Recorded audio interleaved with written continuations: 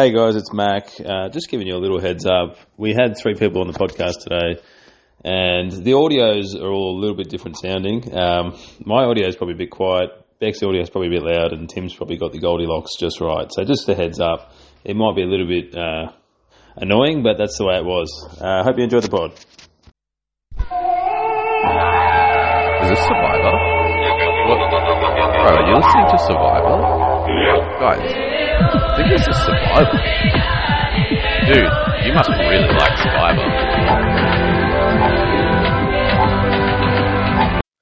Hello, everybody. This is Survivor, Buffs, Blindsides, and Banter. This is the podcast made by superfans, with superfans, for superfans. I am Buckles, your host for today, and with me, I have my mate Mac. How you doing, Mac? Buckles, I'm going really well. We had the viewing party in Sydney last night. Went off with a big bang. I heard you had a pretty big night, mate. All the tequila. And the Patron, I heard. They ran out of Patron. Yeah, I definitely gave it a good go. I saw. Got a bit messy. That's what happens when you open a tap as soon as you get to a viewing party. That's it. Anyway, and we also have here, I'm very, very proud to welcome Bec Wilson. She is an amazing girl. She's got her fingerprints in every little pie in the Survivor community. She's the admin of Australian Survivor Superfans Facebook page, and she organises and helps host a lot of the parties up in Brizzy. How you doing, Bec? Hello, boys. I'm good. How are you? We are great. Very well. We really It's so good to be here. We're just excited to have a chick on, so it's not just 2 30-year-old tradies talking shit. Love that. Look, I'm about to turn 30 next week. Not quite as tradie, but I reckon I'd give it a good crack if I absolutely had to. So I'm loving it. Thanks for letting me come on. Very jealous about your party last night in Sid Vegas. We had ours in, well, there was one unofficial one in Bris Vegas last week for Ep1. It wasn't as loose as tequila level, but it was pretty good. So. Is that the one that Ben hosted? Yeah. Well, actually, it was Simon himself that hosted this one. It wasn't even an event. It was like a private little thing that I went along. A bunch of other people went along. There were about 10 players, including 3 from this season and then a fuck bunch of others. But am I allowed to swear? I just did. Oops. Yeah, of course, yeah. Okay. Get it let loose. This is okay. About the banter. It's about the banter here. Good to know. Good to know. Okay, and Mac, can you tell us what happened in Survivor this week? So I've had some feedback from the podcast, Buckles, and people are saying that we jump around a little bit from episode to episode, in and out. So I was told perhaps it would be nice to get a recap of the week. So here is our new segment, Quick Recap with Mac. All right, here we go. We start with episode 1. George pitches his new movie idea, Dude, Where's My Hat? Rogue wants to build a shelter for firewood. Nobody agrees. Reward challenge time. The heroes win. Frozen pizza. Sam and David find the clue to the idol and share it with Sean. Haley discusses throwing the challenge. Off to the immunity challenge, Haley throws the challenge. Simon and Stevie have a kiss and a cuddle. The talk is, vote Rogue, split on Jerry. Sean finds an idol. Rogue becomes a villain at Tribal and is sent home. Episode 2. Geordie aligns with George. Ben makes a fake idol in front of everyone. The reward challenge. Heroes win bakery goods. Not much happens. Immunity challenge. Villains win, sending heroes to Tribal. Fake plan is Jerry. Real plan is Ben. David and Sam want Haley. Flick and Sean say it's too early to vote Haley. Twisted Tribal. Player will go to villains for 2 days. If they survive, they will come back to the heroes. Paige volunteers. Jerry is voted out.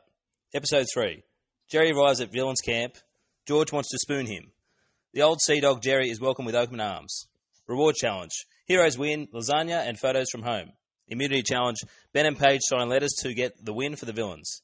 Surprise, surprise, Simon is targeting George. George, Johnny and Liz decide on the person in the middle, Sarah. Somehow everyone gets in on it and Sarah goes home. And that is the quick recap with Mac. Mac, bloody hell, mate. At the end of episode 3, the heroes won the challenge, not the villains. Oh, my bad. Sorry. I went a bit too fast, perhaps. Bit too much of a quick recap. Anyway, it was really nice to actually get some heroes content this week. It was nice to meet them all. And I guess we might as well talk about the elephant in the room. It was also not nice to meet all of them. I think, what are our thoughts on Rogue, guys?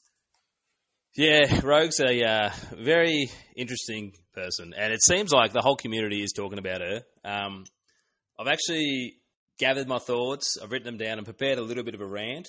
So I'm going to do that now. Let me go. Let me off the leash. Rant away. Like, obviously we don't like her. Here we go. On the face of things, Rogue seems like a great person based on the work she does. She says at Tribal that people would call her a hero for the conservation work she does, being an animal activist, taking down poachers, by putting the planet first, etc., etc. And all those things are great, and I do commend her for that, but that's where being a hero stops for me. From start to finish, all we have seen is a bad person. From her conversation with Nina, claiming to be more African-American than her, that in itself is a whole nother bag of worms, which we won't get into today. Fighting with Johnny during the challenge, like I get it in elite sports and that sort of thing, but this is not the time for it. Forget about the game and social awareness. This was just being a bitch for the sake of it. The constant eye rolls at Tribal, this holier-than-thou attitude, you could tell she really looked down on everyone. She's a bully. That's how I saw it on TV. Paige was trying to put her point forward at Tribal Council, and Rogue constantly interrupted her, as well as verbally attacked a person in Paige who she knew wouldn't be able to keep up in her argument. Paige is not as eloquent a speaker as her, with her words, and Rogue knew she didn't have the articulation skills to defend herself or make a convincing argument, which is a real bully move.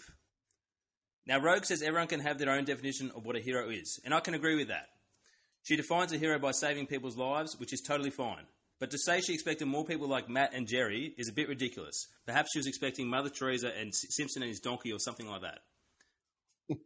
What she didn't realise is that Survivor is a TV show, and fundamentally, a game show. She obviously never studied it or even tried to be good at it. To not know who Hayley is really poor form from someone who's been gifted this opportunity that thousands would kill for. Now, I get the casting choice. If a person on screen can make you feel something, even if it's anger, casting have done well. She's controversial and divisive, and it's days later and we're still talking about her, so job done. But this is not maths. We don't need artificial drama. I'm sure we would all rather see bad players who play the game poorly than an actual bad person. At the end of the day, she was here for publicity for her new documentary, and after what we saw, the publicity stunt has certainly backfired. Good on her for being a hero in real life, but perhaps it's not what you do that defines you, but it's who you are at the core of your being. And no, you did not blindside your tribe. You aren't that special.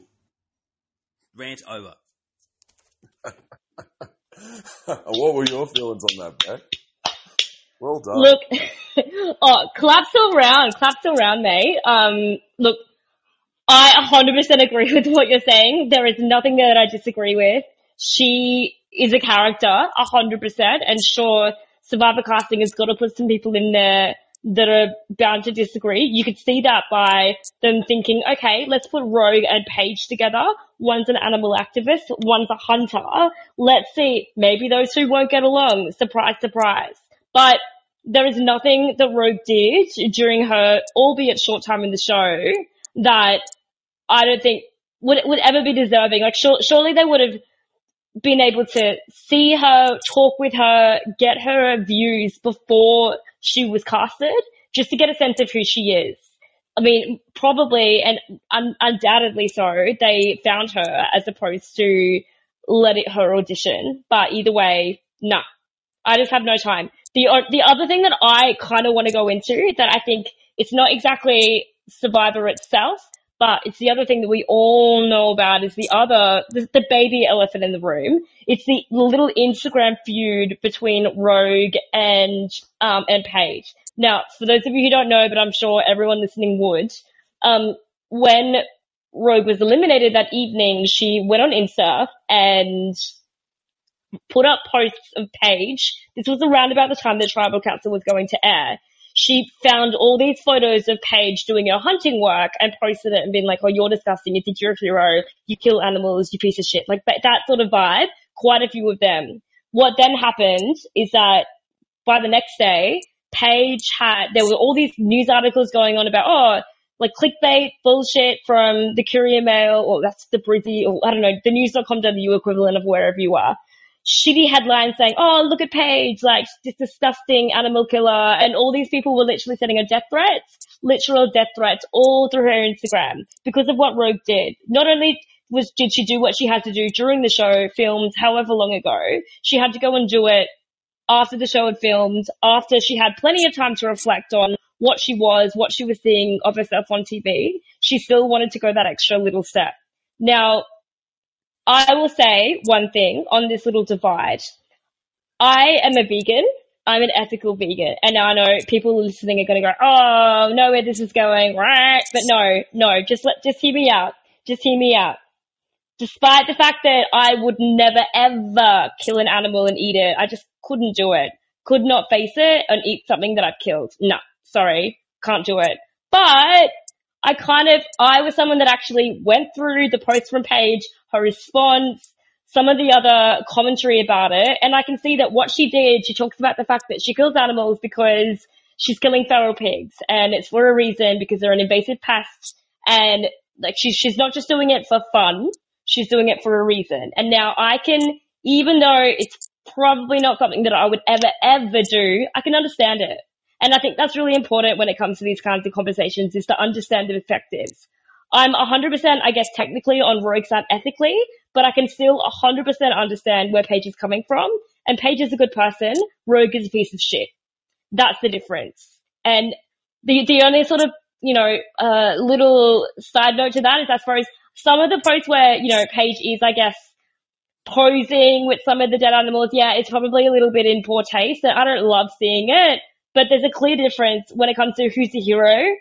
There's one who's a good person and not an arsehole, and there's one that's a clear arsehole going out of her way to hurt people and bully people, like Max said. So that's my little rant. I hope that didn't go for too long, but there it is. Definitely not. It's great hearing both of your views on it. It's an absolute shit fight.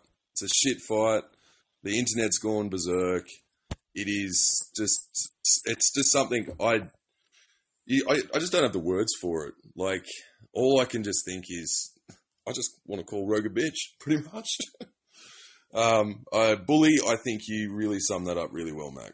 And Bec, it was great to hear your views, especially coming from someone that has as strong views on the world as you do, and how you can appreciate other people's views as well. It's really good. I guess now we should just move on and talk about some Survivor. Let's get into the banter, perhaps. Let's have a bit of fun. That was really heated. I feel a bit worked up. Let's tone it back a little bit. Mate, what happened with Simon and George with the hat?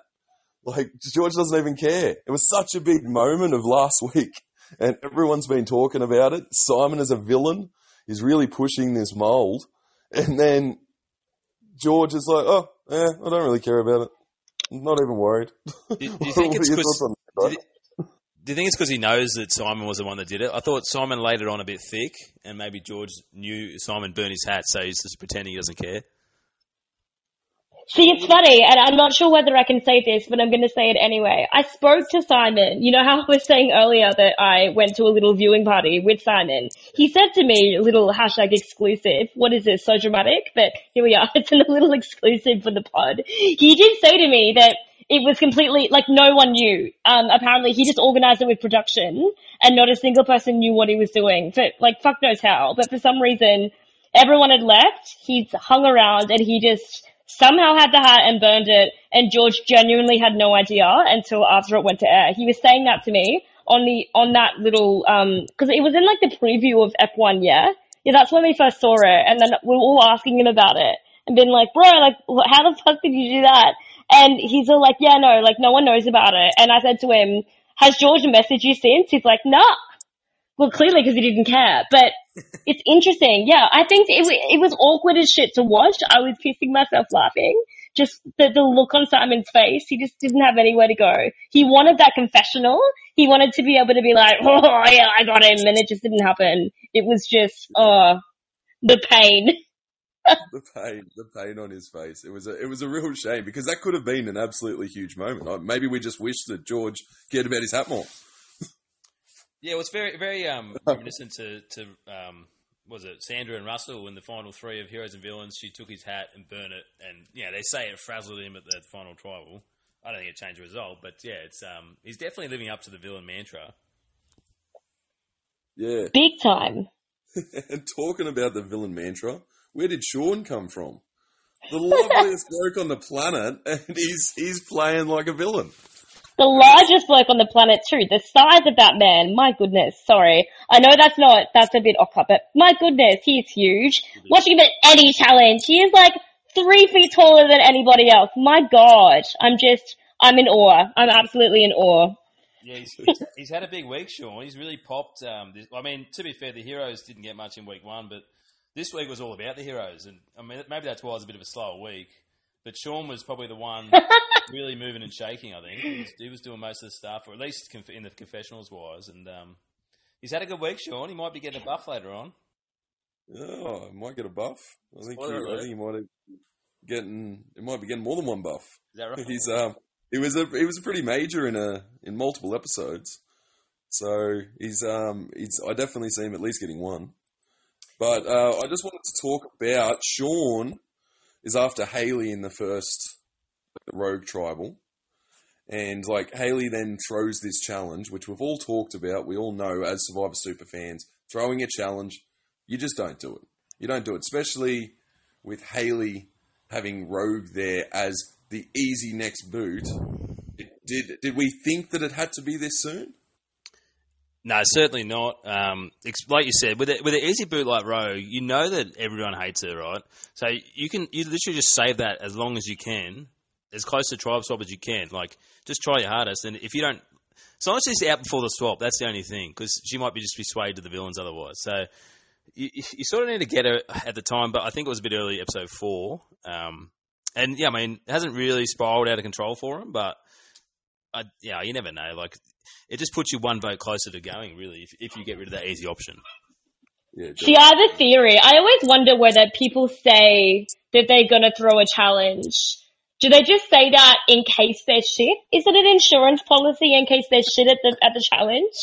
You just don't. It was pretty tough. They were hanging off a log, for God's sake. Maybe Hayley just got tired and wanted to fall and was like, well, I threw that. I mean, I've done that. I've done that in Augs. I've said I was going to throw it, but actually tried, ended up shit, and said it was because I threw it. Maybe that's what they're doing. You just don't know. You just don't know. Perfect. It's the fail-safe for being shit. I love it, personally. not that it's smart. It's game killing, 100% agree, but I'd like to think that they just do it in case they're shit. Yeah. Please confirm. We saw it in Survivor 43. Ryan, he lost the challenge. Had no intention of, like, he never said it before, like, I'm going to throw the challenge. Then he lost it. He said, I threw that challenge to vote out Cassidy. And then 100%. It's because he was shit. I just wanted to keep going on Hayley and how, because she is a big target, and we've got Rogue. Everyone's aimed at Rogue, but she wants to introduce another target just in case there's an idle play. So she introduces the split of Jerry, which ends up being the result, which is quite cool that she's doing that, even from, she's still in sort of a bottom position. She's not running things, and somehow she was able to manipulate it, like, to the point that she wasn't even the backup. What are our thoughts on Hayley and how she's going sort of in that heroes tribe? Look, she's going all right, but the bigger issue for me is that, like, she didn't have the numbers going into that tribe. She allegedly threw the challenge, which we've talked about. But the issue for me with the Jerry vote is, for God's sake, Sam at that tribal announcing to the whole tribe after they'd fully discussed, and Jerry was very aware that the votes were going on him, that was discussed. JLP had clearly coaxed it that way. Not saying that's necessarily a bad thing. It's just the conversation was clearly there. Jerry knew that his bum was on the line. And then Paige volunteers, and then Sam decides to interrupt and shouts out, oh, nah, I reckon, we got to vote someone that we don't want back. What an absolute death of a move strategically. You absolute idiot. Sorry, but that is a silly, silly, silly thing to say. Do you know, if you knew that he's coming back, you know that he's coming back. Don't say that. If he does come back, he's never going to work with you ever again. Ever. And going and making the tribe believe that, hey, none of us like you, then of course he's going to go and befriend the villains, which is exactly what he's gone and done. Like, and we don't know, like, to the extent the next step there'll be some sort of swap and whatever else. But what a silly thing to say as tribal when you full well know that it's a boomerang twist. He's coming back, say, oh, let's send someone that we don't want back. What an amazing way to make friends. Okay, I'm not going to go off, but I am going to say, like, Sam coming back from season 1, mateship. I am so overhearing that word. We were all overhearing that word after season 1. And he comes back. He's giving all the good shit in the rewards to his friends. He's, like, leaving the people on the bottom and giving them the bad shit. Stupid survivor move. Stupid strategic move. Has this guy watched the show since he left? The first thing I said when Sam started talking to Paige about, oh, we want you back. We would prefer to lose someone that we don't care about as much. I sent a message out. Why the fuck did they bring Sam back? What a fucking idiot. You think it. You don't say it. It literally gives Ben or Jerry the excuse to flip. Jerry being this time. Jerry would have been loyal. Jerry was proud to be a hero. 100%. He might have just turned Jerry villainous by saying that. And it came right after he said a really good line. He said something to the effect, like when he responded to Paige, he said, the villains are smart. They're going to think, why the hell did we send you? Because you're such a charismatic player. You can see that they've seen challenges that Paige is part of the heroes team. So a red flag could go up. And he said something like that, which is good strategically. It's smart. It's him thinking about the game. And then he goes and just fucks it up. What the hell? Yes, I'm over mateship. I'm over Sam. Get off my TV screen. I mean, I swear you said, I'm not going to go off, but I guess that's you being mildly. Yeah. That's me saying it more. I thought Sam was having a good episode until that last bit of tribal. And, I won't just go any further. I feel like you articulated it well. But what do we think of the twist? What's the optimal move here? They should have just sent Paige. Like, she would have come back, legendary, exactly like they said, exactly the reasons that they said. I mean, I don't know. Why not just send someone that you know is going to come back, that's going to get information, use that to your advantage? Like, I just don't get it. I think it sort of worked out for Haley and Shani. Like, having Jerry go over, and now he's coming back, like, that just gives them so much ammunition at Tribe Swap. It was a bad move by the majority, who are supposedly against these people, even though they're heroes, no one's against anyone. But making Jerry expendable, letting the minority go over to the other tribe, is not the smartest move. I guess the only thing is, they were all sending someone over, pretty much thinking this guy's going home. This is heroes versus villains. They're going to take advantage of having one hero on their tribe, and they're just going to vote him straight out. And Jerry's gotten around that. It's going to come back to bite the majority in the arse. Also, like, oh, no, you go. I'll throw out, I've had to think about it, and this is the optimal move. Paige wants to go, right, so you send her. And all you have to do is throw the challenge, and then you vote out Ben, which we were going to do anyway. And so you guarantee Paige comes back, happy, because she wanted to go, and then Ben, your original target, goes home. That's it. It's that simple. 100%. And plus, you're sending them to villains. Do you really think that they're all happy families? Like, surely they thought about that. There's Simon and George. They're at each other's throats, obviously. Like, you wouldn't need to be on a hero's tribe. You wouldn't need to be that far removed to know that the villains are all trying to one-up each other. Like, of course they're going to use someone like Jerry as a number. That's the whole idea that, what if we lose them? Like, they're not going to vote them out for coming over. They've been losing all these challenges. They're down in the numbers. They need numbers. And they're villains. Why would they possibly vote them out? They're not that strong. Anyway. While we're on Jerry, like, let's discuss how he went going over to the villains tribe, because, like, his foot hurts over at the heroes. he's struggling a little bit. That's why he's been made this target or this easy scapegoat for the Heroes tribe. And he's come over straight night one, middle of the settlement, and next to Simon, the biggest dude on the tribe, and then he's got George, the coolest dude on the tribe, coming up to him and pulling him away, and Jerry's actually got some pretty good sound bites in him, doesn't he? Like he said that thing like, the Heroes threw me to the wolves, I might come around with a pack behind me on my way back.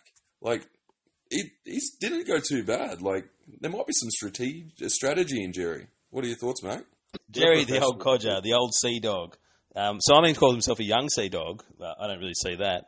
But Jerry's found himself in a really good spot because he's come into a tribe of 8, which is pretty much split down the middle, and both factions are sort of fighting for him.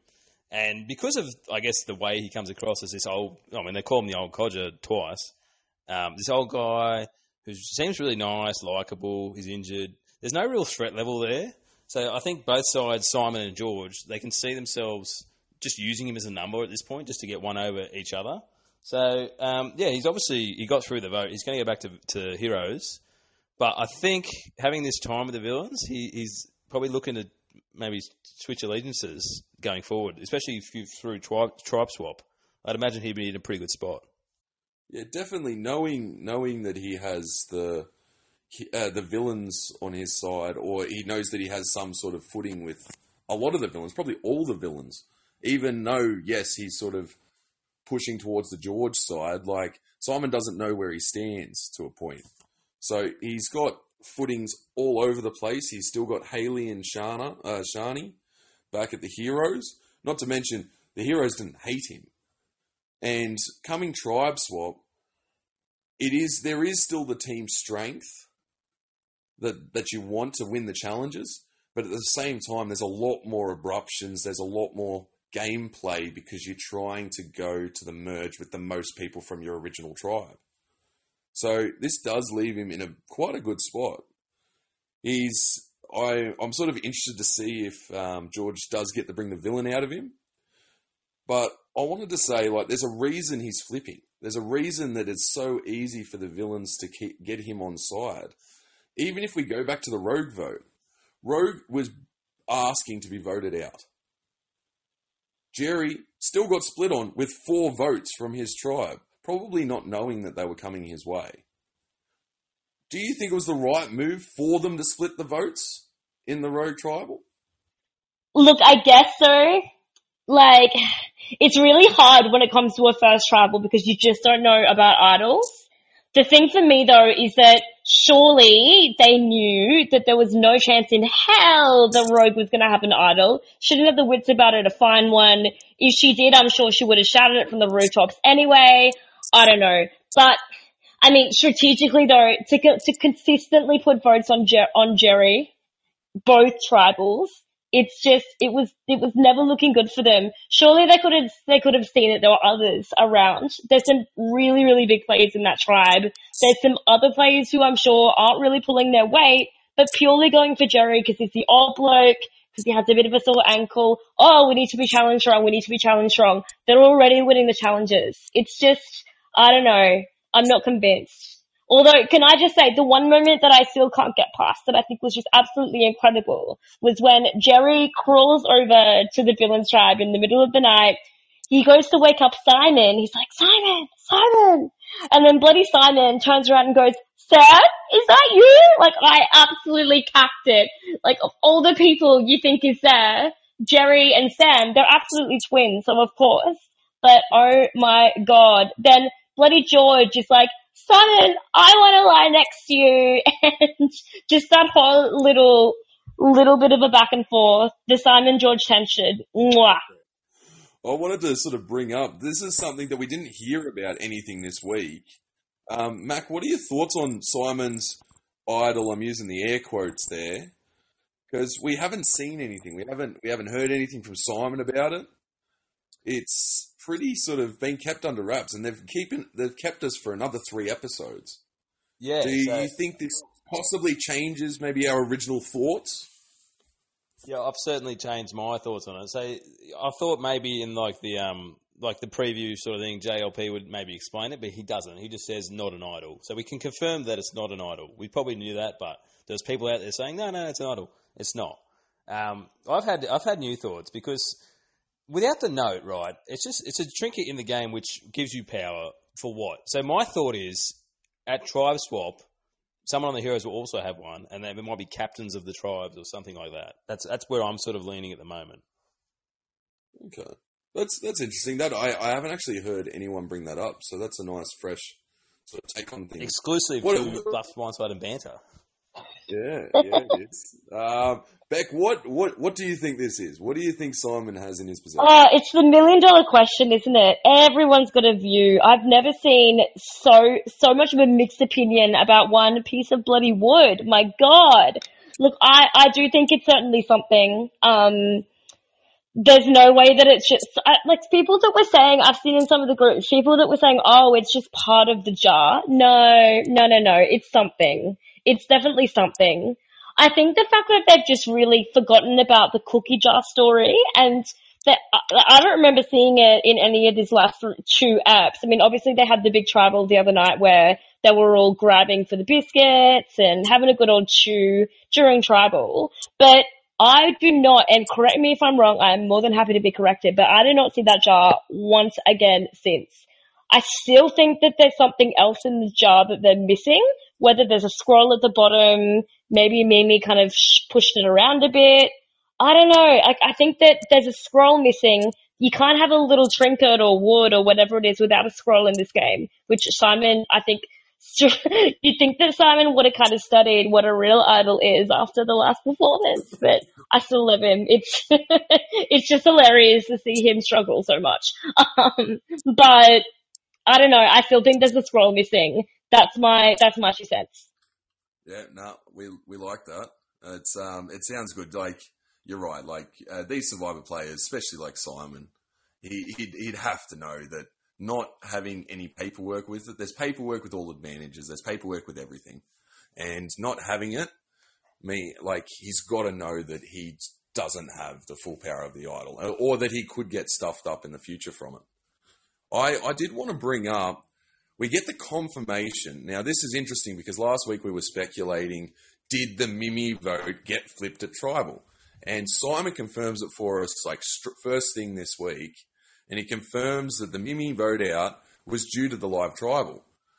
We're starting to see quite a lot more whispering. Obviously, the Jerry twist, the swapping over and then swapping back, that forced the heroes to whisper around there, and Flick to even get out of a chair, which we don't see very often in Australian Survivor, even in live tribals, and we're seeing less and less in American Survivor. They're sort of trying to push away from it due to editing and stuff.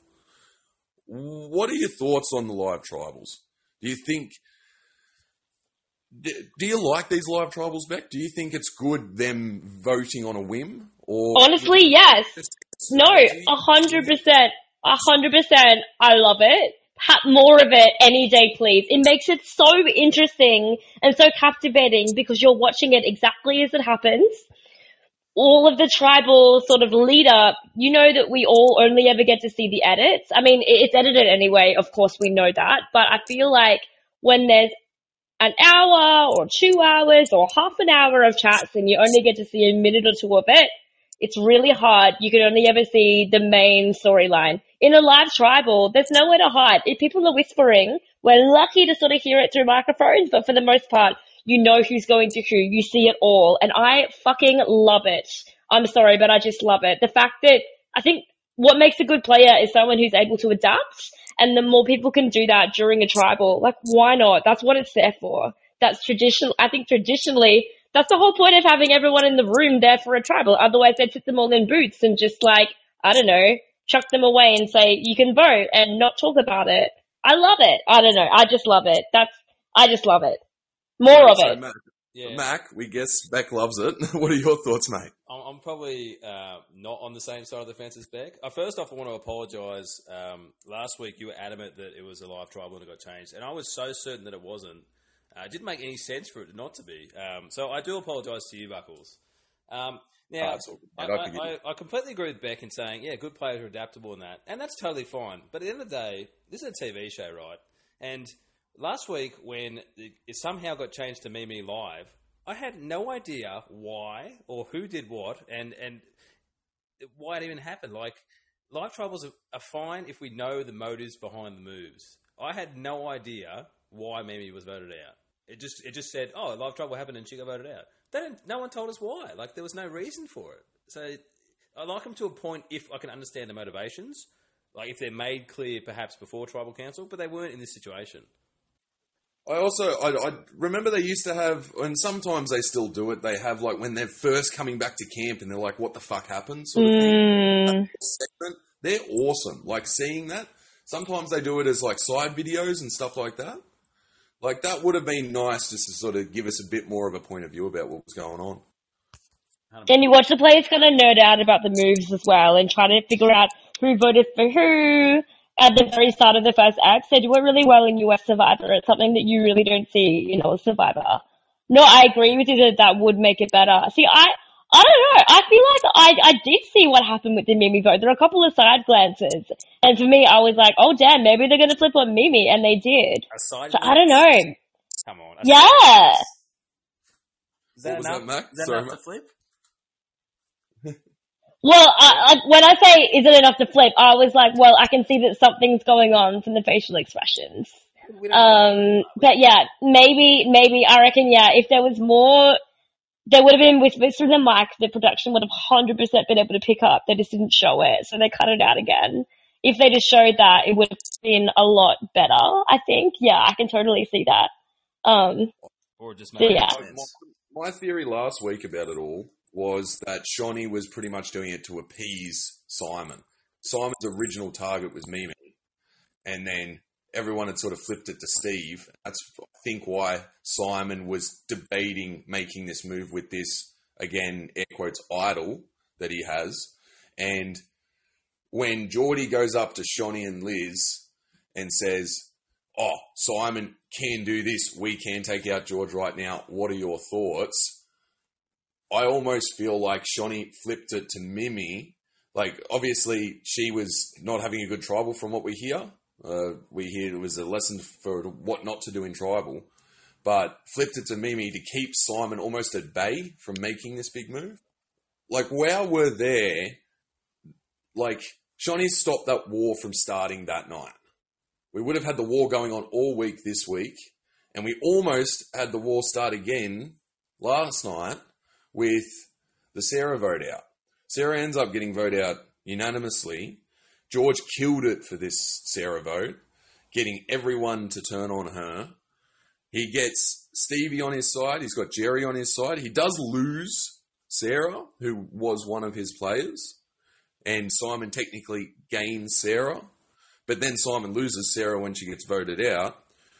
We've got the war coming. Are we seeing this at Tribe Swap? Are we seeing this at Merge? What are your thoughts? Who's going to win this war? What are your thoughts, Mac?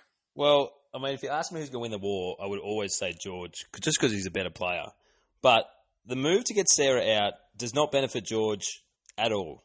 Because I don't think Sarah jumped to Simon's side. I think she might have been floating in the middle of an 8-person group. But now she's gone, and now Jerry's going to go back, and it's going to be 4 against 3 to Simon with the 4, with Stevie, Geordie, and Fraser. So George has come out worse for wear. Yes, fine, he did all the legwork and stuff, but it was really detrimental to his plans. I think a swap will probably save him. But I think at the end of the day, George will be the person to get Simon out, just because that's what we're seeing with the edit. Like, Simon's hell-bent, and we always see it, and whoever that person is generally always goes home by the other person's hand. Definitely. Well, like, we could see Simon be another Phoebe, a 2-time great player, or, in our view, a player that's better than average, getting voted out and not making Merge twice. What do you think, Beck? Always on Phoebe, mate. Poor Phoebe. A lovely girl. Yeah, look, I just find Simon one of the most entertaining players I've ever seen. I just, like, the moves, they're not pristine. They're not polished. They're wooden the best, but they're great to watch. And look, to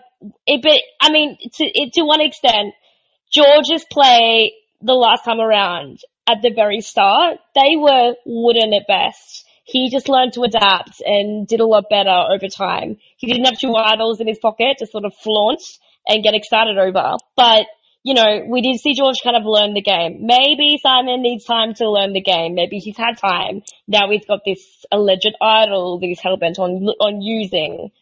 We just don't know. I mean, I do also agree that George probably will win, but I think it would just be really interesting if Simon does manage to take out George and what that would then do to him as a player and what that would do to his already massively inflated ego. I think that would just be an interesting watch, to say the least. And how long that, even if you do get George out, then what does that mean for Simon? Is he then just next? Or the other way around? It's just, there's so many different variables at play this season, and that's why I'm just loving it so much. Definitely. Well, while we're here at the Sarah Boot, I wanted to talk about, we haven't had a single returning player voted out of this game yet. We've lost Jackie to a medevac. We've talked about the advantage of being a returning player, knowing production. There's talk about George was saying out there on the island how he knew when a twist was coming. He knew, he could feel it. Because he was following the episodes in his head. This is going to be this episode, blah, blah, blah. And Simon, knowing all this sort of stuff, knowing how to do his confessionals the way he does, like he is such an entertaining player. Are we going to have a newbie break the mold this season? Are we going to see Matt, Fraser, Liz or Ben maybe possibly just become this massive Survivor player for the future? Do you see that, Mac? Look, who's going to do it? The newbies are so timid. There's not many gamers there, eh? I don't see it. The best ones, maybe in the best spot, is probably David, and he doesn't even get a confessional. Liz is going well as Shawnee's sidekick, but being her sidekick, we're only going to hear from Shawnee. They're not doing anything, and the newbies and the returnees are running rings around them. Really, the experience counts, and you can see that for sure. They're just schooling them. It's not really fair, but it's a better watch because the returnees, they understand TV. It seems like they can give a confessional, they can make it entertaining, whereas the newbies probably haven't mastered that yet. Bec, is there any newbies that you think could have a polished game or a polished move that's not wooden? It's really hard to say, isn't it? Because there is just so little that we've seen. I do wonder, not necessarily being a devil's advocate or disagreeing, but I just wonder whether production potentially makes decisions about whose confessionals would be more entertaining based on the fact that they are a returnee and therefore we know them, therefore we want to hear from them, therefore here they are. I just wonder. I mean, for all we know, Ben could be giving the absolute most fire confessionals ever. I mean, we already had the meat tray. That was the moment. I mean, there might be others, and we're just seeing them. I don't know. It's so early in the game still. As much as I think that we can be really grateful that this season so far, it's been 2 weeks, 6 eps. We've had so much happen. It has actually been such an entertaining, divisive, just interesting early game that I will happily say that I didn't see in some of the last couple of seasons. I did get bored pretty quick. Even as a super fan, I shouldn't say it, but I'm going to say it. This time, I think it's just been really interesting. And when we go to whatever the next phase of the game might be, I don't know. I just feel like maybe the newbies will come out and see. So I'm not ready to say yes. I'm not ready to say no. I'm just want to be very inquisitive and excited and hope that there's just a heap of shit that we're not seeing. Yeah. Look, we haven't seen a confessional from David yet. He's the only person out there that hasn't had a confessional. Is he? Yeah, we were sort of talking last week about, we were actually sort of a bit proud that these confessionals, it was sort of getting chucked around. Yes, there were definitely your Georges, your Simons, your Shawnees, that were getting a majority of confessionals. Shawnee didn't have a single confessional this week, which was a very big surprise because I could see Shawnee as sort of a front runner in confessionals. She's still third, but she had a very big week one.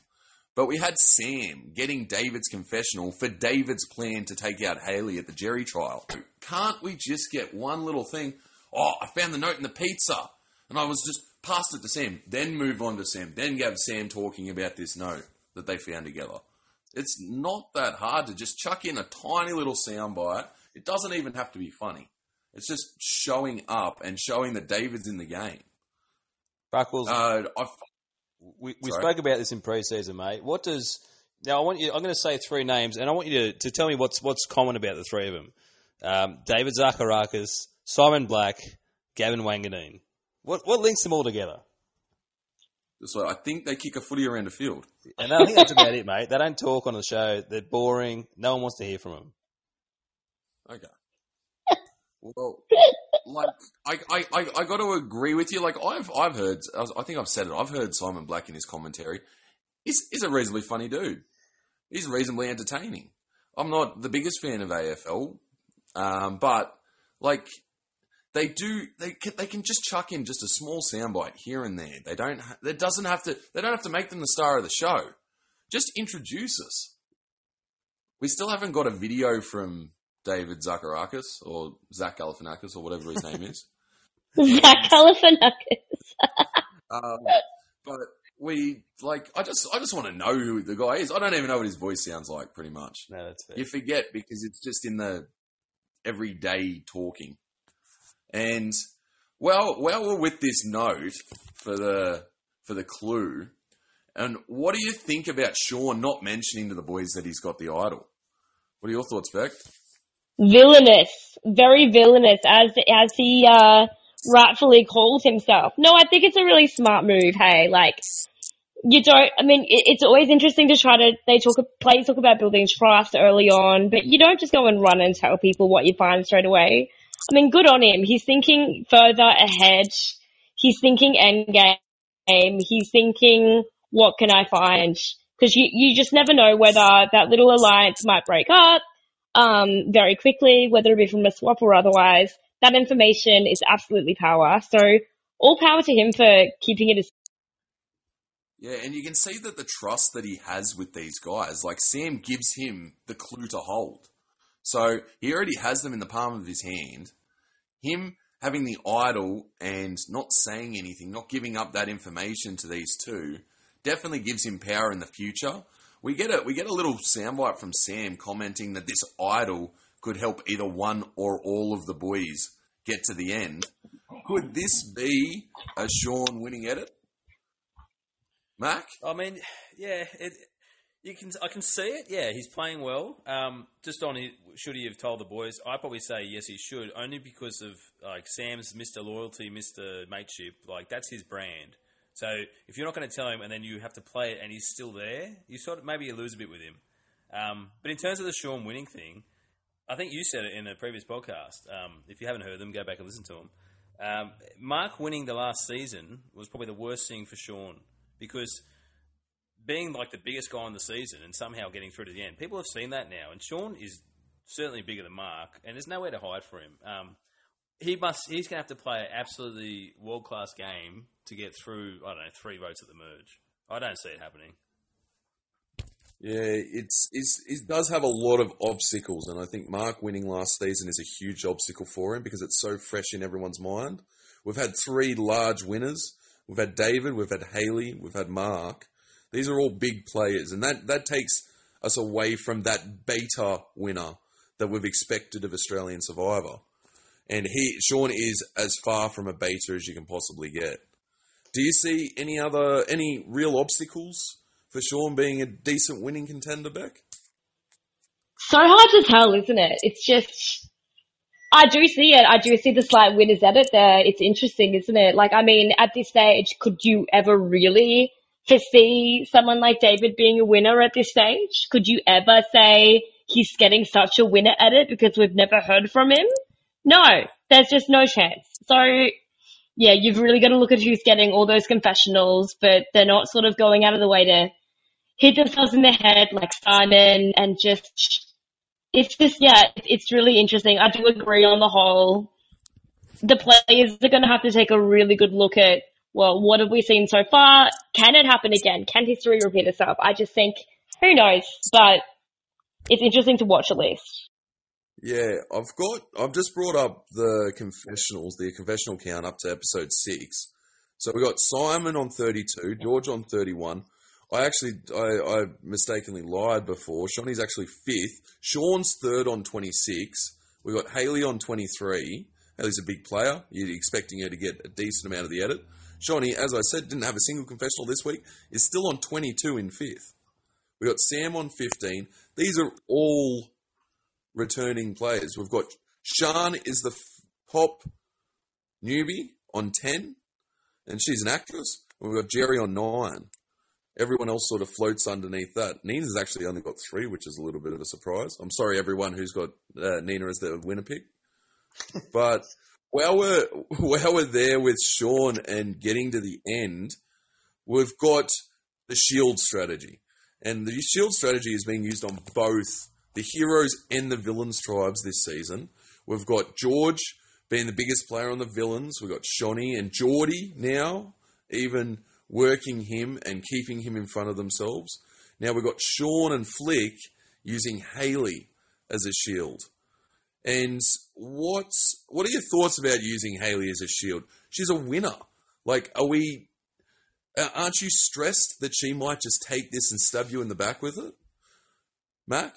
100%. So we spoke about it last week with Simon using George, and we said it's not a good idea. He's actively working against you, and being a physical threat over a strategic threat, the shields don't really align. And I see the same thing here with Sean and Hayley.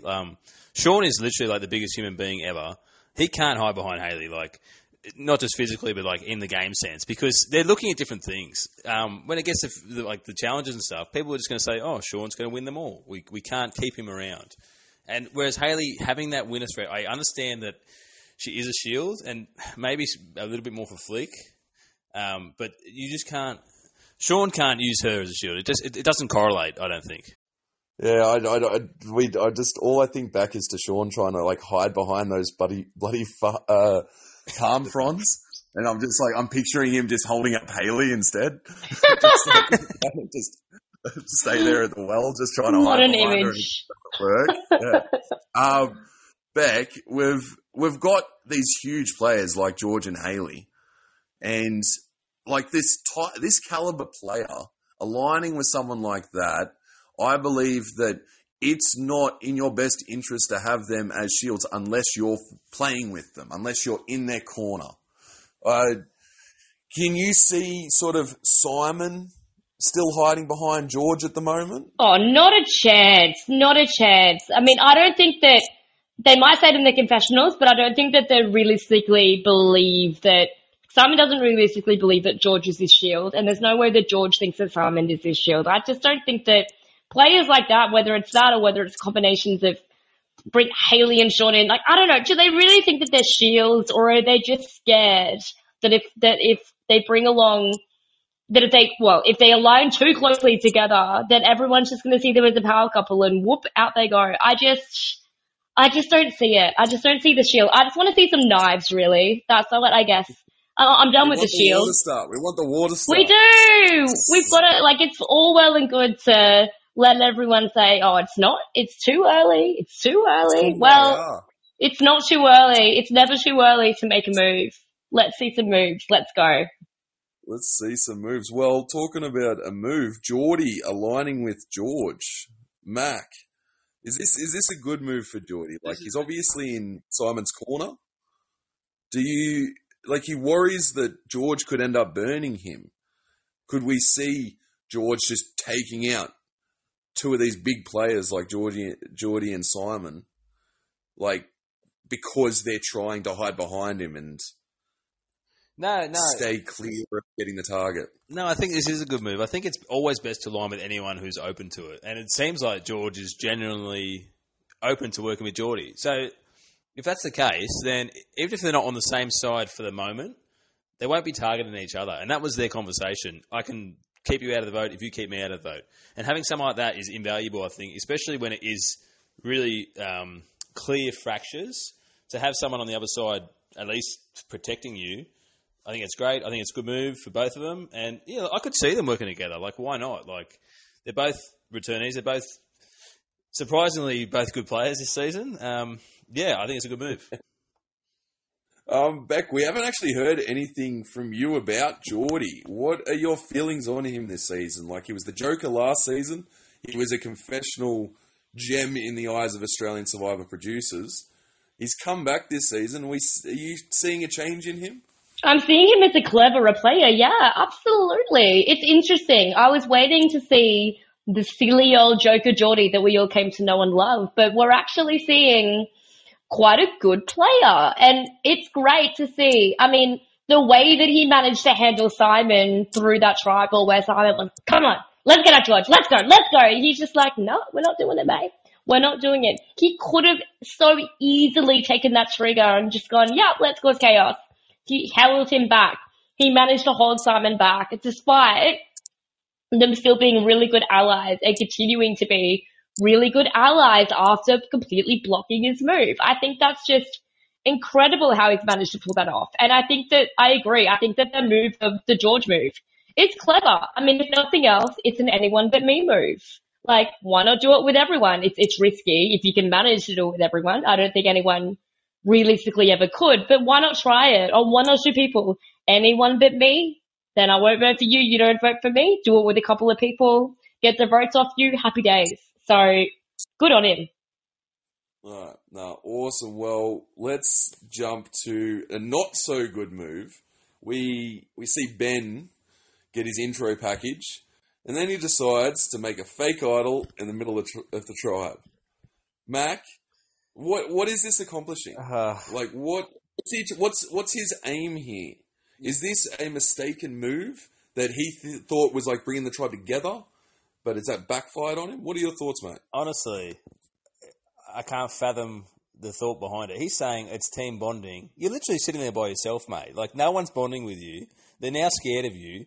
That no one likes you as it is. So now, when there is a swap and you pretend you got a fake idol, one of the heroes just tells everyone it's fake. I don't.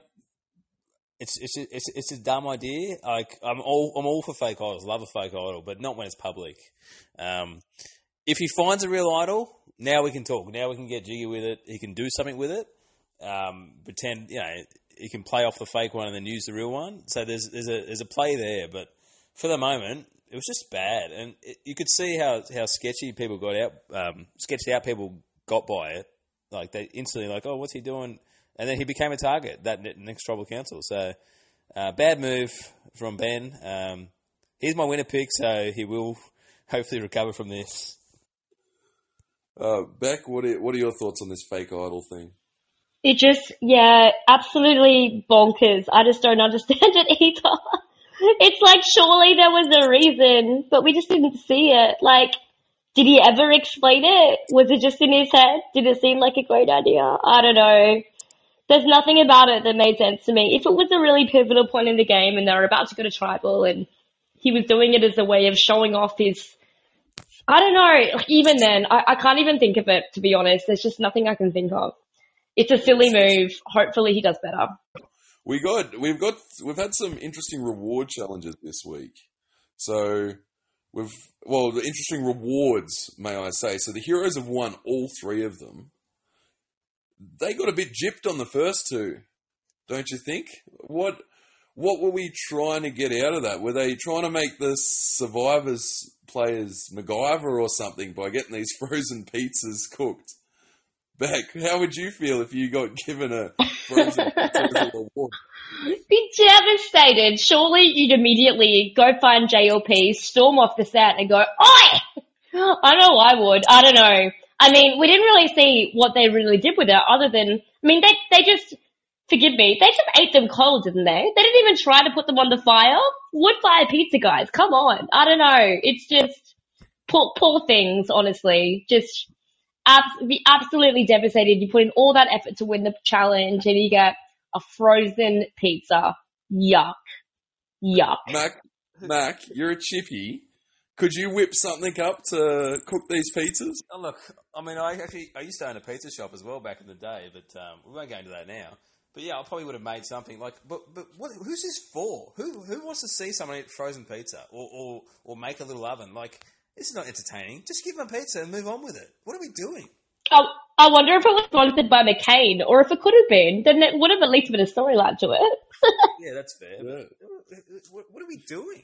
Let them eat the food. McCain, they didn't do it again. We've got George's comment. What is it? The pressure on the pink panties. To David at the footy challenge. They love these footy challenges. They love showing off these AFL players. Are we going to get a pole vault challenge for Liz?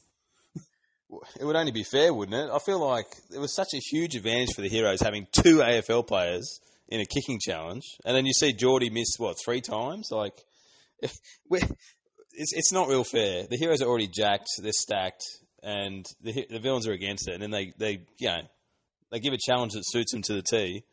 Hopefully there's a pole vaulting one coming up. That way Liz can just dominate. Because who can use a pole vault? I've never used one. Yeah, I've never used one. I did a little athletics, but they didn't have it there. I think it's probably a bit too dangerous for kids to do. We've also got this next reward, and Sam gets the piece of paper. He reads it out to the tribe. The piece usually they sort of pick and choose who's gonna do the choosing of who gets what. But this time, the note's done it for him. They've picked Sam. What are our thoughts on Sam's options for what he gave to each and every player? Bec, would you be happy with the mini pie? I mean, as a vegetarian, no, but Sorry, no. I mean, to be fair, I think I would eat it anyway if I was out there. But I mean, it's so hard, isn't it? It's interesting that he definitely went for his mates for mates, gifts for mates. It was an interesting little one. Yeah, mateship, yeah, the boys. It was, I don't know. You'd think that he'd at least try to get a sense of what people would want. I mean, there was nothing, I didn't see there being anything wrong with him at least asking. You know, try to have a bit of camaraderie amongst your team. If you're so into mateship, at least try to show it. Yeah, there's a thing called scissors, paper, rock. Yeah, Sorry, Mac, what was that? Everyone seemed pretty happy with it. Like, most of it was pretty good items. Like, the 2 dud prizes were like the slice of bread which he took and the small meat pie. But the rest of it was like everything there was pretty good. And with his giving it to his mates, like they're like Sean and David, the 2 biggest guys on the tribe. You can easily just play it off like that. Like, I've got to feed the guys that are winning the challenges. Like, the horse has got to eat. You got to give them something decent. So I think he did the right thing. I know it wasn't transparent, but I feel like his alliance is not transparent. Like, everyone knows they're together. So I didn't think it was a bad move, to be honest. Yeah, eating the crappy bit of gluten-free toast or whatever himself, like that is sort of what you've got to do in that position. Because if he took the chocolate cake, he probably lose trust with at least half of the team, half of the tribe. Yeah. We get the 2 sort of gypped rewards, but this 3rd reward, they got everything. That was the Taj Mahal of rewards. They got all the comfort items, all the tools. We get lasagna, and we got photos from home. Now, I can't say I get overly emotional about a TV product, but Bec, what were your feelings on these guys looking at their photos from home 13 days into this game? I mean, you go from frozen lasagna, frozen pizza to the whole horse. Like, spread it out a bit, guys. No, look, it's interesting. I just wonder to what extent, I've never sort of been on Survivor, so I don't know, but I always wonder to what extent I would cry over my loved ones that after just 2 weeks. I don't know. Again, I mean, I don't want to sound like I'm being callous, but I feel like I would be really, really bad at crying that quickly. I mean, I cry over plenty of other things. Plenty. But over a photo, 2 weeks in, I don't know.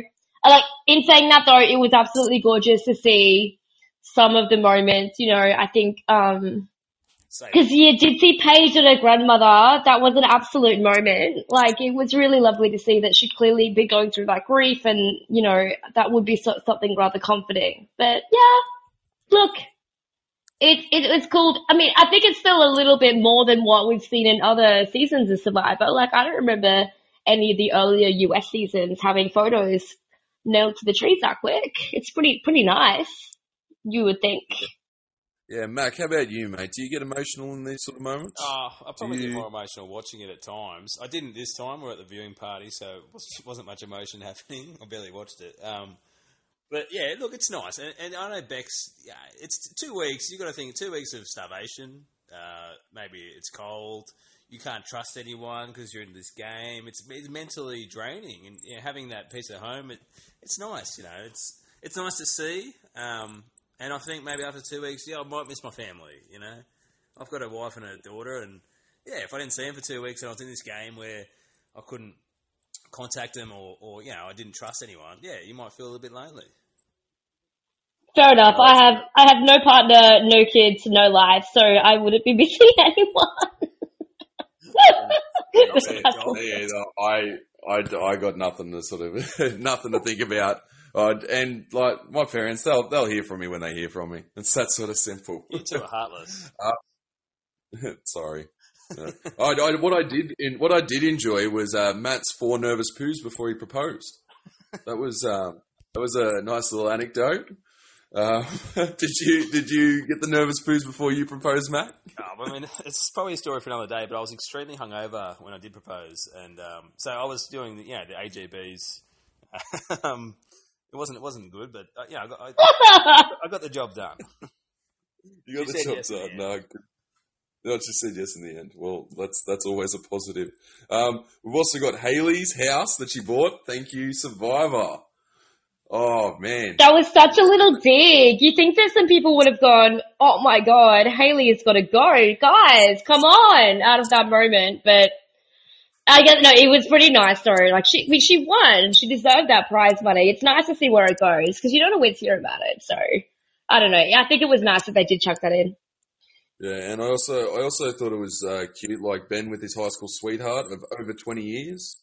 Like obviously that's sort of early 2000s and not as accepted back then. So it's 100%. So good to see.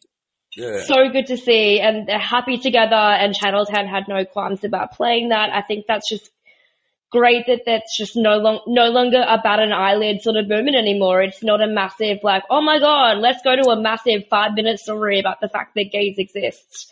I think it's just, here's my partner, it's amazing, we've been together for a really long time, and it's accepted. I think that's really beautiful. Yeah, no, it was cute. Do we think many of them knew who Sandra was? When Nina that was funny.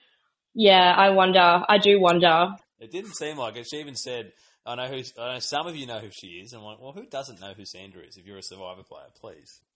We're still in. I'm very critical about this, Bec. I find Australia's in its recruitment stage. So if you think back to like the early 20s of American Survivor, when just everyone was a model or an influencer or something to that effect, a lot of them hadn't seen, and like having these minor celebrities when we have so many super fans in this country that watched American Survivor from the start, been watching Australian Survivor.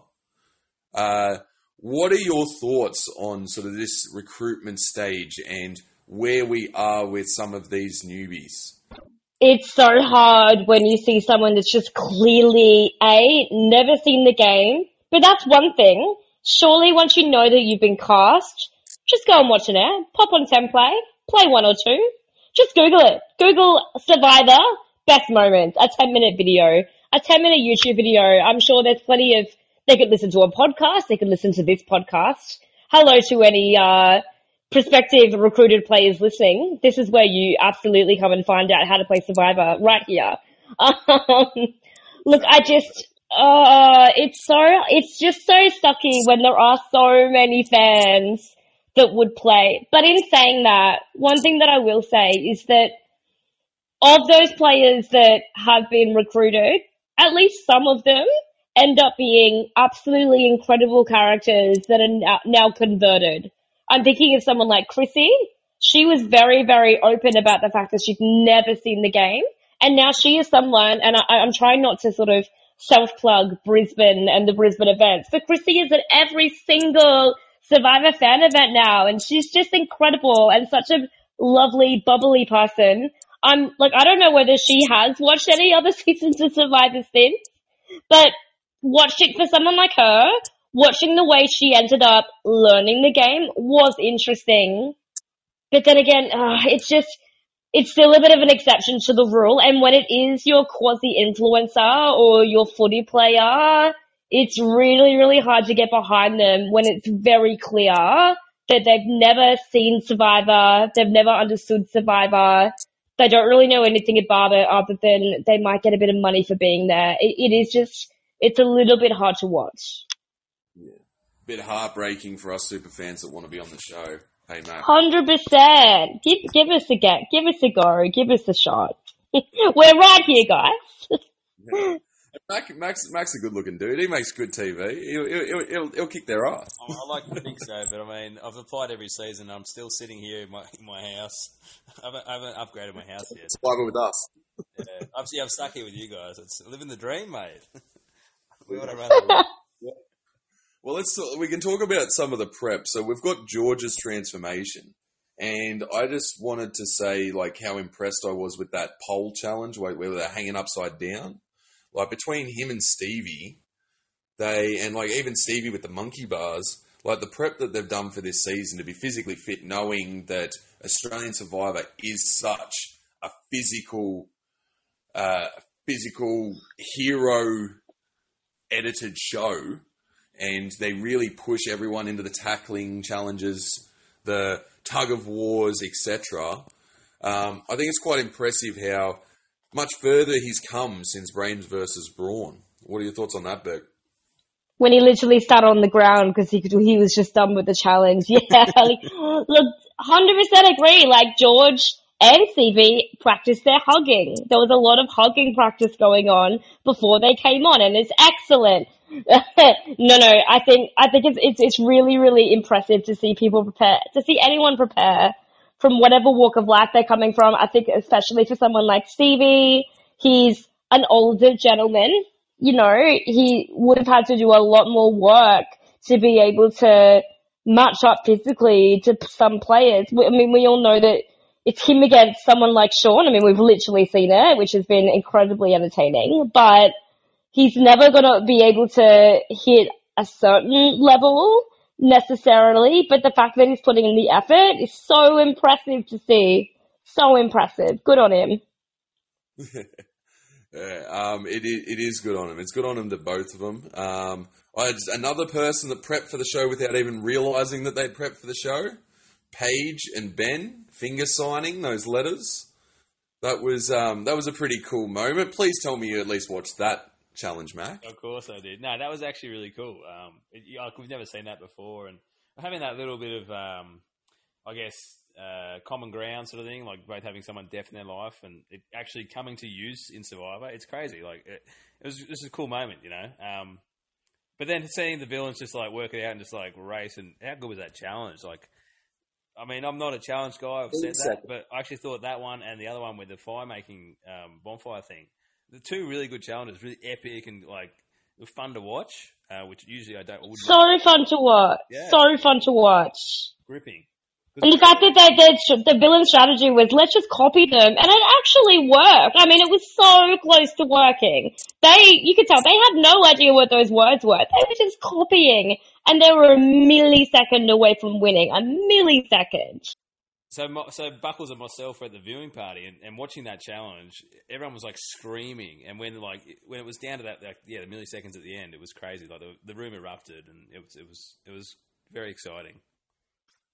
It would have been. And seeing that sign language, that was just such a moment to give a little tiny itty bitty bit of exposure for something like sign language, something that probably isn't talked about on TV as much. I mean, I think during COVID and whatnot, we saw a lot we saw a lot more of that during the press conferences, and it was talked about. I know up in Queensland, Mikey, one of the Premier's main sign language dudes, he sort of became a mini celeb. But I think other than those kinds of moments, we don't really talk about those kinds of skills and that kind of accessibility for people out there. So I think it's just really lovely that Survivor can just weave those little things in. It is just a game show where people are running around half nude on an island in the end, but it's nice to see those little tidbits.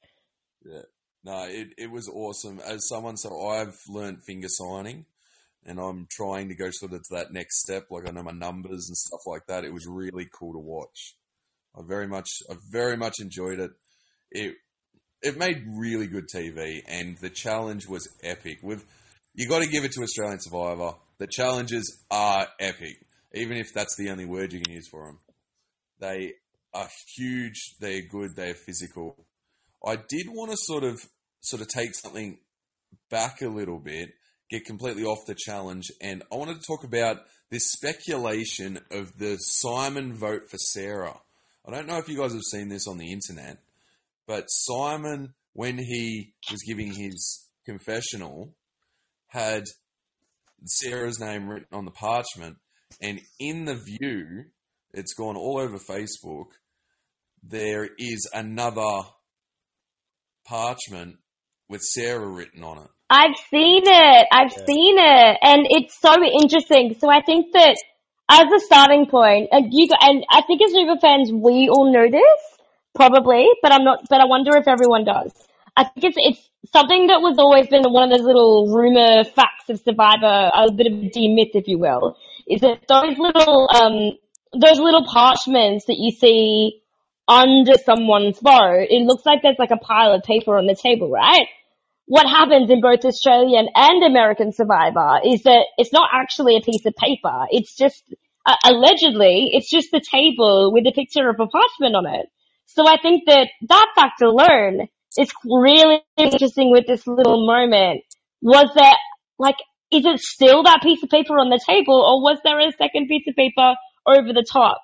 Was it the pen that went through, that seeped through, or is it just a second vote on there that he wanted to rewrite?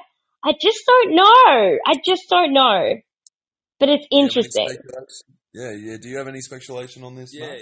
so I'm not a handwriting expert, but I saw someone on Facebook claim that it was the same handwriting that Simon had just written, so that it had seeped through. I didn't know that was a picture of a parchment. I thought it was like a stack of papers. So that's interesting.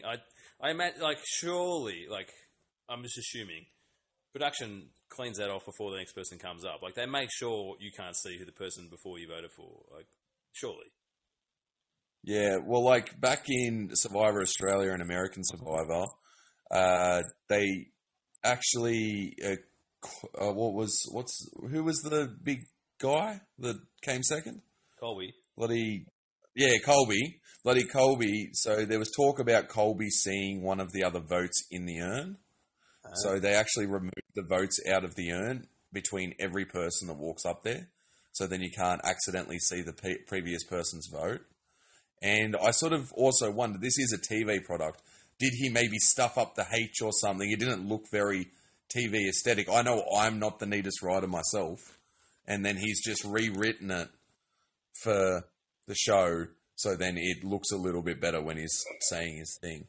It's weird though. Like, what would really be like, as much as I understand the, oh my god, look at it, I wonder, is this just really just fans geeking out over the fact that they saw something on the screen? Because, like, what really does it achieve seeing that he's written Sarah down twice? It's not like there's another name there. It's not like, you know, George is actually there and he's picked it up and swapped it. It's just Sarah. He was voting for Sarah. What does this achieve? It's a scandal, Bec. Oh, yeah, it's a scandal. So contentious. He wrote down Sarah twice. Come on, guys. Anyway, moving on to next week. We're thinking it's a tribe swap. I think it's a tribe swap. What are your guys' thoughts? Are we getting a swap? Swappity swappity. Bring it on. I'm keen. I'm down for it. Swappity. I mean, we saw something in the yard. There was a flame. There were individual people. And that if my television psychic powers tell me anything else, a flame mixed with conversations equals a guaranteed merge or tribe swap. That's the formula, isn't it? I'm calling it. Yeah, I mean, How about JLP you, was Matt? very, like, when Geordie said, oh, we're having a tribe swap. Who said tribe swap? I never said tribe swap. So, I mean, Geordie's going to say that, but it probably a swap. Or, if it's not a swap, I think the Jordan-Simon fight begins, and one of them will go. Yeah. Well, we do hear the promos coming out for next week for Sunday's episode is the biggest tribal in Australian history. So if someone on this season can beat the Daisy Boot in All Stars, I'll be very impressed. I think we're going to see Sue's big move, finally. Finally, it's a big move. I guess let's move on to the players that got voted out. Let's rank them. Let's have a bit of a chat about them. Let's start with Sarah. Let's not start with the other one. Let's start with Sarah. Ranked as a player, she got voted out for being a bit slippery, a bit snakish. Even though she had that awesome line about I tread on snakes with my stilettos or whatever. As a player, did we see much gameplay in her? Well, they all said how social she was, which I guess it's hard to show that on the TV, but like one of the main reasons was she was talking to everyone, and that was threatening. What you said there about the snake on the stiletto thing, that's gold confessional stuff, but she said that to Simon. That's stuff you keep for the confessionals, and you have to say it in a nicer way when you're talking to other players. So I think that was a downfall. Bec, thoughts? Not saying it to Simon and not for the confessionals. Like, keep it for the TV, guys. Come on. Oh, I love that. Look, yeah, I think she didn't, I didn't really notice her that much, to be honest. I don't know if that's a bad thing to say, but I didn't really, like, she wasn't really someone sticking out to me as a big player until that moment, and it ultimately was her downfall when she was trying to put herself in the middle position compared to someone like Steve, who ended up actually successfully doing it in that boat. She tried, but she just went too hard. So, I mean, I think good on her for trying. At least she's a new player that was at least giving it a go, you know? We saw her try, she failed. Exactly. She's actually watched the show, so that's always a positive. I'm almost giving her memorable moment is that stiletto line, or her kicking George on the ground when she was joking about pushing Miss Grease down the stairs. And could we see her possibly returning in the future? No. Mac? No. So direct. Do you want to see her Where's again? the banter, Matt? Bec, can we possibly see a Sarah return? I think there may be some other players that we might see before, as a civil answer. As a Miss World would say. So political. Be careful, she'll push you down the stairs. So, or she won't push you down the stairs. She'll tell everyone that she pushed you down the stairs. She'll use that as her alter ego. And I guess I'm going to just pump this out so you guys don't have to say this again because I've obviously heard your guys' thoughts. Rogue as a player, horrible, never watched the show. As a character, she definitely made everyone angry if that was the character she was going for. I did not enjoy her. I don't want to talk about any memorable moments that we got. And will she return? Hell the fuck no. And let's move on to the buff of the week. Oh, the buff of the episodes. I'm just going to jump straight in. And I'm going to give my buff for episode 4 to Hayley. Now, the reason I'm giving it to Hayley is because the end result of what she wanted the votes on Rogue with it split on someone other than herself. We don't really see how she did it, or if it was even her that did it, but getting those other votes on Jerry, giving her no way of going home in this episode, and stopping any move that Sean was planning to do to vote her out. I think she was the player of the episode. I was thinking Sean, but I'm giving it to Hayley. What are you thinking, Mac? Yeah, so I thought all 3 episodes this week were pretty tough. Like sometimes you watch an episode and there's a clear dominant player who dictates the episode, they lay out their strategy and it happens, right? In all these episodes, we didn't have that. So we had to sort of look a bit deeper. For episode 4, I've tossed up between Sean and Flick. And even now, I'm not 100% sure. But I'm going to go with Flick. Only because, for what we see, she's sort of in the middle of everything. Everyone's coming to her with the plans. She's sort of dictating. She's got sort of Sean on a bit of a leash. She's got Hayley. So I guess they're like the 2 main powers of the tribe. And she's right in the middle in a good spot to sort of navigate. So for episode 4, I'm going to go Flick. How about you, Bec? Who's your player of the episode? I'm just going to say Nina for the simple reason that she clapped back to Rogue, and she did it so bloody eloquently. She spoke, she said what everyone was thinking. Good on your Nines. Yeah, good on you, Nina. It's a real shame we haven't seen more of her in this season, actually. I noticed that when I saw that she'd only had 3 confessionals. 100%. We were expecting it. Yeah, moving on to the next episode. I'm feeling another Flick vote.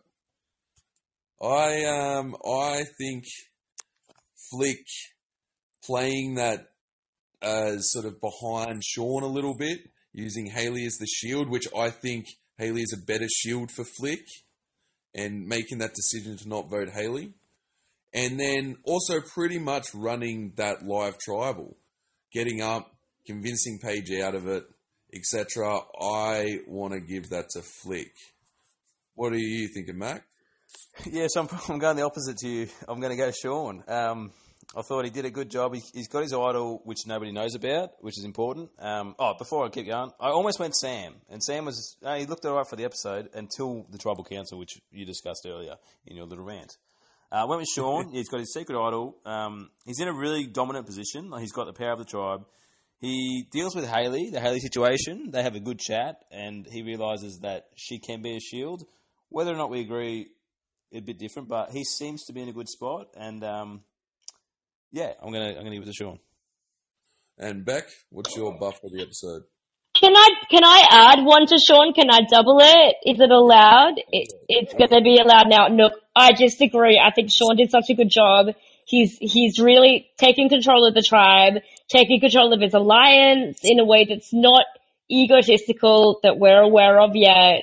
He's really starting to come into his own and show he can be a physical player, he can be strategic, he can be social. So, tick there for Sean. Yeah, I agree. He is definitely coming to his own as a player. We've got episode 6. I actually wanted to give this to Liz originally. I really think she did really well. She brought up, like, she was obviously in the conversation with George about flipping it onto Sarah, but we just didn't see enough of what she was saying for me to be able to give it to her. So I'm just going to have to give it to George, getting everyone to vote out Sarah. I don't think it was the greatest move for him, but I don't think it was a great move for anyone. So it sort of cancels that out for me. What are your thoughts, Mac? Yeah, it was a really tough one. I can see what you're saying about George. He sort of got it together, but I'm giving it to someone else. The person he needed to swing, well, what we saw, was Stevie. Stevie's a middleman. He's sort of at the bottom of Simon's side, which is a good spot to be when you have 2 factions, because the other faction will come to you. So he's found himself right in the middle. And now he's given Simon's side the majority. He's put himself in a pretty good spot. So my buff went to Stevie. And Bec? Damn it, Mark! No, I was going to say Steve as well, but I don't want to because then it looks like I'm copying. Take yours. No, give it to him. No! Oh my god, no. No, I love you, Stevie. He has honestly been quite a good player. He's improved so much. He's not the sneaky Steve that we came to know and love before. He's coming into his own. But no. I'm gonna give it to, oh god, I'm on the spot. Steve. Quick! Come up with someone. I'm like, If Steve... no, fuck it. I'm leaving it to Steve. Yes. Steve can have it. Good on him. The truth is, when both of you said Steve, there was such a big smile that came onto my face. Because he really is an entertaining player. I'm loving seeing him. Meeting him last night was so bloody awesome. And buying the first ever Sneaky Steve shirt The first one sold. I bought it. So. Oh my god, is he selling them? That's incredible. Is he selling shirts with Sneaky Steve on them? Yep, and my god. I gave him a $50 note for the first one. So, oh, the bless. owner of a Sneaky Steve shirt. It's a little bit small for me, but it's all he had. If you want loyalty, go get a dog. Such a moment. Oh, good on him. Look, I'm glad he got our buffs because, let's be honest, they're probably the only 2 buffs he's getting this season. Yeah, probably. Unfortunately, I hope that that's not, but unfortunately, I do see that being the case. Well, we might as well talk about where we are with the buffs. We've got Simon on 2 buffs. We've got Geordie on 2 buffs. Flick, Sean, and George, and Steve all move up to 2 buffs apiece. And we keep Shawnee and Haley with their 1 buff.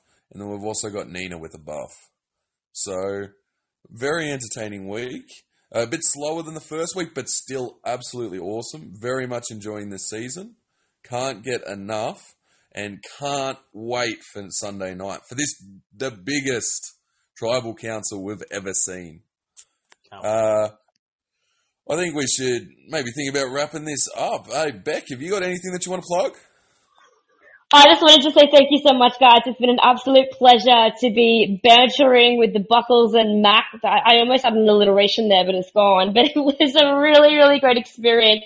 Thank you so much. I mean, Bec, Buckles, banter. There it is. Maybe that needs to be the new... Mac, maybe you're out. Maybe I need to be the new B to that little bundle. No. I would never do that to you boys. I just want to say thank you so much. It's been such a pleasure, such a great chat. It is quite late at night that we are actually doing this because of me. I had to go to the hairdresser, so I do really appreciate you staying up late on a weeknight, particularly after being hungover, doing various alcoholic beverages at a Survivor event. It's been a really, really great time, and I promise that I'll even listen to some other episodes of your podcast after this. Thank you. And Mac, did you have anything that you wanted to plug? Yeah, this podcast, find it on the Buffs, Blindside and Banter podcast feed.